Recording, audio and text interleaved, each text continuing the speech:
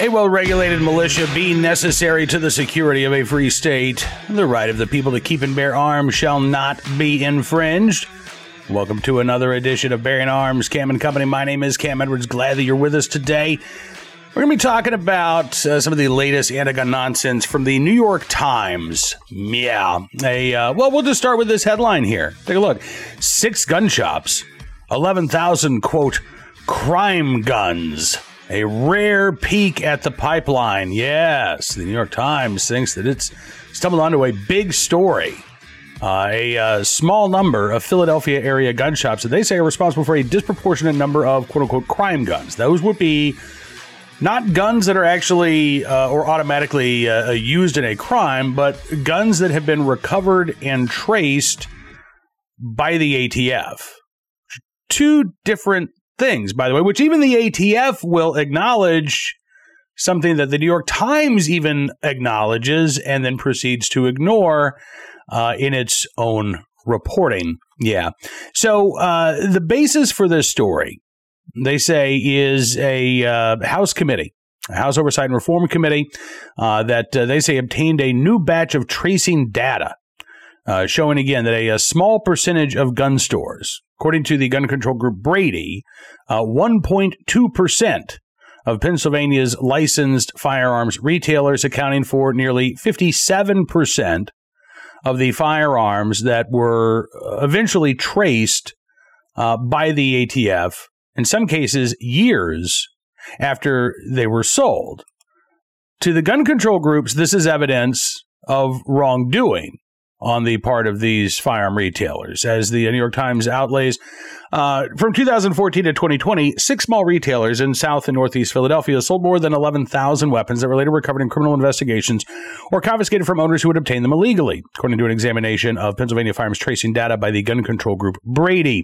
The report's conclusions confirm, they say, what law enforcement officials have long known: a small percentage of gun stores accounting for 57% of firearms that ended up in the hands of criminals through illegal resale or direct purchases by, quote, straw buyers who turned them over to people barred from owning guns. Now, that could be what's going on with these gun stores, but that's not necessarily the case, which even Brady, however reluctantly, was forced to acknowledge. T. Christian Heine, Brady's vice president for policy, told the New York Times, quote, "There is a wide spectrum of behavior we're dealing with when it comes to these stores. The 1.2% of gun stores, even within the 1.2% of these gun stores, Brady says there's a wide spectrum of behavior we're dealing with. He says the vast majority of dealers sell guns safely and often exceed the letter of the law, but, quote, some of them need support, some need more scrutiny, and some of them just need to be shut down."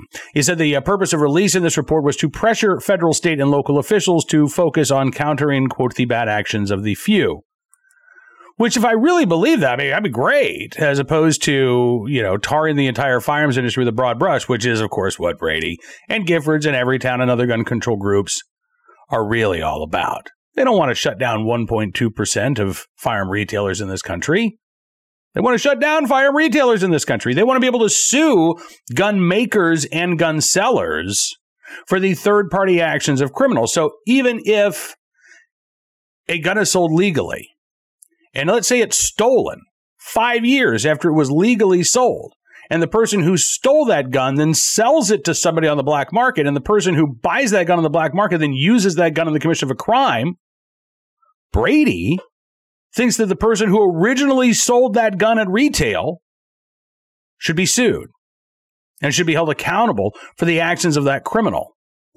Not only the criminal who, again, stole the gun and then resold on the black market, but the criminal who actually committed a violent crime. So I don't buy the idea that, well, we're just hoping that the law enforcement can focus on these bad actors. Because, again, we don't even know that these 6 firearm retailers that supposedly are responsible for a majority of guns that were traced by the ATF between 2014 and 2020 actually did anything wrong. As the New York Times notes, again, however reluctantly, ATF officials have long argued against making any inferences from crime gun data in isolation without knowing the percentage of a store's overall guns that end up in the wrong hands. But that information, along with many other details about individual store operations, is not made public. No, it is generally not made public. I don't know how many burgers my local McDonald's sold either.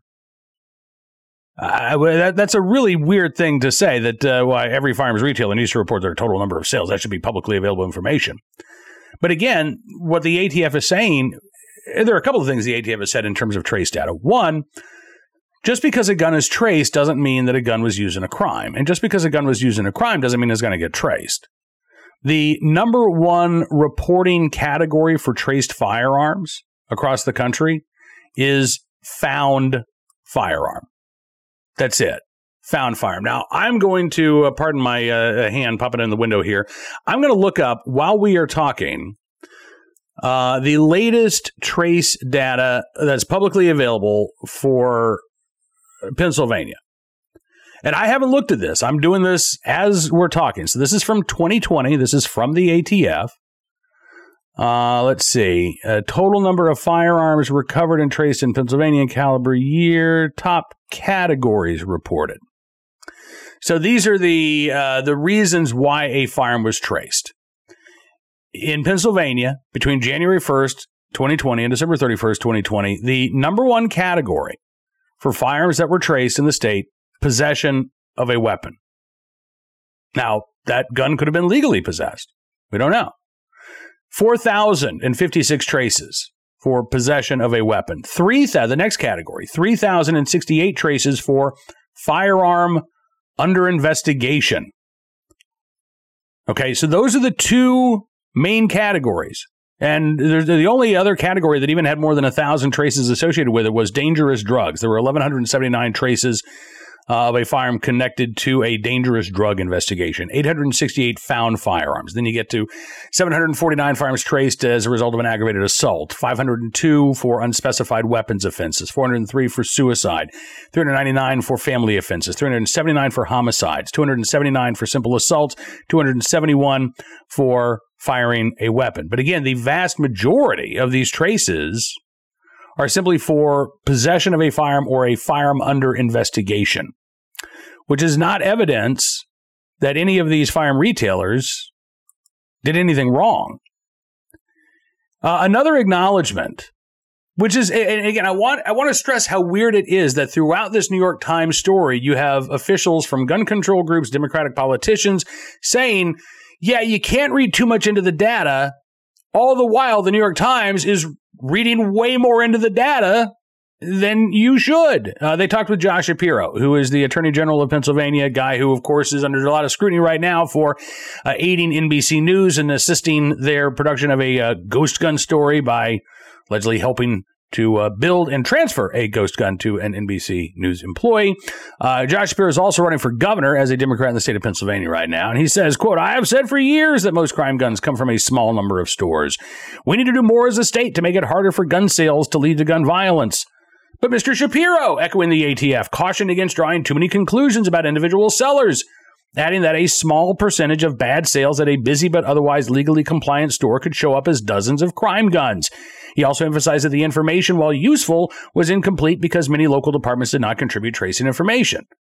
So again, we've got more caveats here by anti-gun groups and anti-gun officials saying, hey, you can't read too much into this. All the while, the New York Times keeps trying to say, well, I mean, but there's smoke, there's got to be fire somewhere. Now, to their credit, the New York Times did speak to Larry Keane, Vice President, Senior Vice President, and General Counsel of the National Shooting Sports Foundation, who they say went even further than Josh Shapiro, accusing gun control activists of trying to name and shame honest small business owners and singling out Brady for compiling misleading lists of, quote, bad apple dealers. He cited a 1998 report by the ATF, which described gun tracing as a starting point for investigators to unravel a defendant's illegal behavior that, in, quote, no way suggests the dealer's culpability. And so what does the New York Times do afterwards? They literally try to name and shame two firearm retailers in the Philadelphia area. I won't name them because there's, again, no indication that they have violated the law. But the New York Times names them, called them up, tried to get comment, didn't get any comment, and then tried to shame those companies and their owners in the pages of the New York Times. Now, look, here's the thing. If there really is a small percentage of firearm retailers who are blatantly disregarding federal law, obviously that's a crime, right? And if it is such indeed a small percentage, The ATF has the resources right now to go after them. I mean, we've seen the ATF initiate proceedings to shut down gun stores based on nothing more than paperwork errors, much less straw purchases. So don't tell me that the ATF doesn't have the resources that it needs. It clearly does. But for the gun control groups and the anti-gun activists out there, the ATF isn't doing enough. They want billions of dollars in new spending for the ATF. They want, and don't forget, under Joe Biden's latest budget proposal, $1.3 billion in new spending for the ATF. And in that $1.3 billion with a B dollars of new spending, there is more money allocated for investigators to go out and go to these gun shops than there are ATF field agents who are tasked with breaking up gun trafficking rings and things of that nature. So if we really are talking about 1.2% of firearm retailers, I don't know why we would need to flood the ATF's budget with more money to send out an army of inspectors who can shut down these gun stores, again, based on paperwork errors, as opposed to putting more money in the field investigations that can disrupt the illegal trafficking of firearms. Unless the goal and the emphasis is to shut down the lawful commerce in firearms, right? And we know how Joe Biden feels about things like the Protection of Lawful Commerce in Arms Act. He wants that repealed because he wants to make it easier to sue any gun store and any gun maker who might have had anything to do with a firearm that eventually ends up in a crime. So as long as we're talking about naming and shaming, I'm going to name and shame Joe Biden and the gun control groups for their continued attacks on the firearm industry, as opposed to focusing on what even they say are the relatively few number of individuals who may be illegally selling guns and who are illegally using guns in the commission of a violent crime. Their focus continues to be on legal law-abiding gun owners as well as the lawful firearms industry. Now, let's turn our attention to today's Armed Citizen story, our good deed of the day, and our recidivist report. We'll start there with a story out of Tucson, Arizona, and actually a series that KOLD in Tucson is running called Free to Kill, all about violent felons being released on technicalities. They spoke with the police chief there in Tucson as well as the Pima County Sheriff, who both say that they are seeing violent felons released from jail over and over again who shouldn't be. One, they say, a gentleman named Robert Rosas, a violent felon with extensive criminal history, ordered not to possess a firearm, who was released by the court system last year while out on pretrial release. According to police, he shot, allegedly, and killed another man on the south side of Tucson. Pima County Sheriff Chris Nanos told KOLD that the system is broken. He says, I've been here a year, and I'm like, I've seen enough. It's not working. KOLD reports over the past 3 years, Rosas pleaded guilty to dangerous drugs and assault charges, served time, was placed on probation, and then he was arrested again last year after he fired a shotgun during an argument with a neighbor. Now, he was already under court order not to possess a firearm. He's arrested. He is released to pretrial services on a $5,000 bond, despite the fact that Rosas has been arrested for 10 felony offenses over the past 30 years, 27 misdemeanor arrests over the past 30 years, 4 convictions. His probation has been revoked only once, though. He's absconded from parole twice, but he's only had his parole revoked once. 20 arrest warrants for failing to appear for court hearings. So here's a guy who has a history of not showing up in court, of not following the terms of his probation or his parole. And yet, even after he was arrested for not just illegally possessing a firearm, but allegedly shooting a gun when he wasn't supposed to have one, very low bond, and once again, back out onto the streets. He failed to show up for a status conference on June 30th of last year. There was another arrest warrant that was issued and then rescinded. He missed another court hearing in July. Another arrest warrant was issued. And then 6 days after that, he was arrested for murder. Sheriff Nano says he is concerned that some violent felons are getting a low bond without having to set up the right supervision and resources to ensure that they're staying on track to avoid being sent to jail. He says that many of these are, poor, lower income defendants You don't want to set such a high bond that, they have no ability to make bond. Unless, of course, they shouldn't be released to the streets because they are a danger to the community at large, or you're afraid they're not going to show up. Listen, I understand the rights of the accused don't disappear. At least they shouldn't. You've been accused of a crime. You've not been convicted of a crime. But there are certain conditions that allow for individuals to stay in jail while they're awaiting trial.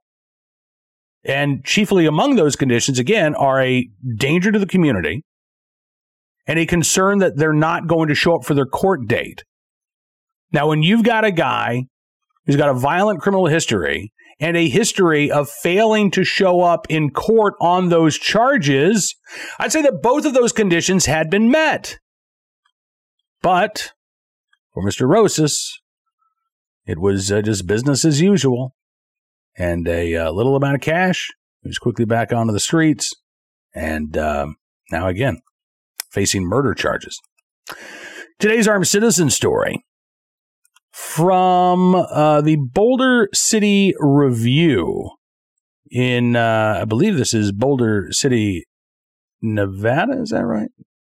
Brandon Wunsch facing 14 charges, police say, after breaking into a home and being shot at the homeowner while he was trying to evade police officers. Yeah, Wunsch is being charged with felony for not stopping at the scene of an accident involving death or personal injury, as well as misdemeanor charges of disobeying a peace officer, endangering other persons or property, disregard for safety of persons or property, resisting a public officer, failure to render aid at a vehicle accident, and a host of other traffic offenses, including driving with a license revoked for a DUI. He had a preliminary hearing this past Tuesday. Bail was set at $38,000. If he bonds out, he is going to have to wear a electronic monitoring device, which, of course, does absolutely nothing. The charges against him stem from a wellness check in Boulder City. Back on April 23rd, he was reported to be sitting in the driver's seat of a car with his eyes closed, sweating profusely. Boulder City officers made contact. He refused to roll down his window, unlock his car, or exit his vehicle. They were able to determine his identity, and they realized that he had multiple warrants for his arrest. He ended up driving off. Officers lost sight of him, but there were some people who were visiting from Denmark who told them the direction that he drove in. They caught up with him before he crashed into another vehicle there in Boulder City. And then after the crash, he ran from the car. Officers continued to search for him. They heard the sound of gunshots coming from nearby, and they ran towards that sound, pursuing Wunsch through a number of backyards. According to police, they located a homeowner who had discharged their firearm at the man. The homeowner stated the man was trying to crawl through their dog door. He was attempting to hide in the home. Wunsch apparently not hit. He was eventually found in the desert area behind the homes where he was surrounded and taken into custody. Neither Wunsch nor the person in the vehicle that he hit were injured. But there you go. He is facing some serious charges. The homeowner not facing any charges for acting in self-defense, and glad that those shots were enough to send Wunsch scrambling out the dog door. Finally today, our good deed of the day, in the right place at the right time, willing and able to do the right thing. An off-duty police officer in Bradenton, Florida, who saved a motorcyclist's life in a crash that did claim the life of another. Jessica Sirignano is relatively new to the Bradenton force. Hasn't been there long. But she had just finished her shift. She was on her way home when she ran across the scene of this horrible accident. A couple who'd been thrown from their motorcycle and were laying on the highway there in Palmetto, Florida. She turned around, obviously, and stopped, seeing what's going on. Just because she was off duty doesn't mean she was going to drive right by. Sirignano said, "My friend that I lost in a car accident spoke to me.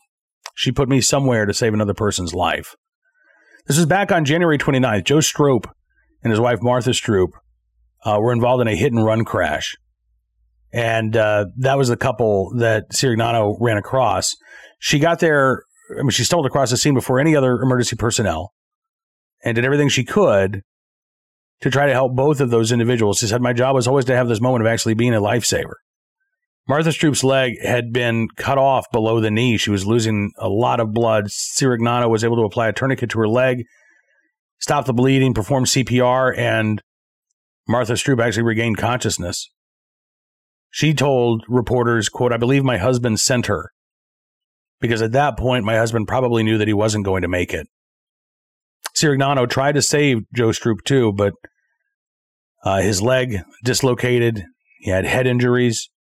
Sirignano took off his belt from around his waist, tried to use it as a makeshift tourniquet to try to stop the bleeding, began chest compressions, and actually got a pulse. Manatee County EMS arrived on the scene, took both of these Stroops to the hospital, and that is where Joe Stroop later passed away. Martha Stroop has since recovered from her injuries, and Officer Jessica Sirignano awarded the Life-Saving Award this week at the Bradenton County City Council meeting. Joe and Martha's son, Ryan Stroop, who is an EMT there in Manatee County, said that he was grateful that the off-duty officer was there to help his parents, saying, quote, "Without her, I wouldn't have a mother and already lost my father. It's nice to still have my mother with me. Without Jessica, she wouldn't be on this earth." So in the right place, at the right time, willing and able to do the right thing. Jessica Sirignano with the Bradenton, Florida Police Department, we thank you for your very good deed. And that is all the time we've got for you on this edition of Bearing Arms Cam & Company. I want to thank you for being a part of the program as always. Don't forget to check out BearingArms.com, the website, throughout the day and over the weekend for even more Second Amendment news and information that you need to know about. You can always become a VIP subscriber as well. Just go to BearingArms.com/subscribe. Use the promo code GUNRIGHTS, and you can get a significant savings on your VIP membership. Is our way of saying thanks for you showing your support for the independent pro-Second Amendment journalism we're doing at Bearing Arms. We're going to give you exclusive content, news stories, analysis, things you won't find anywhere else, because your support does matter, and it does make a difference. Thank you so much for being a part of the program. Hope you have a great weekend.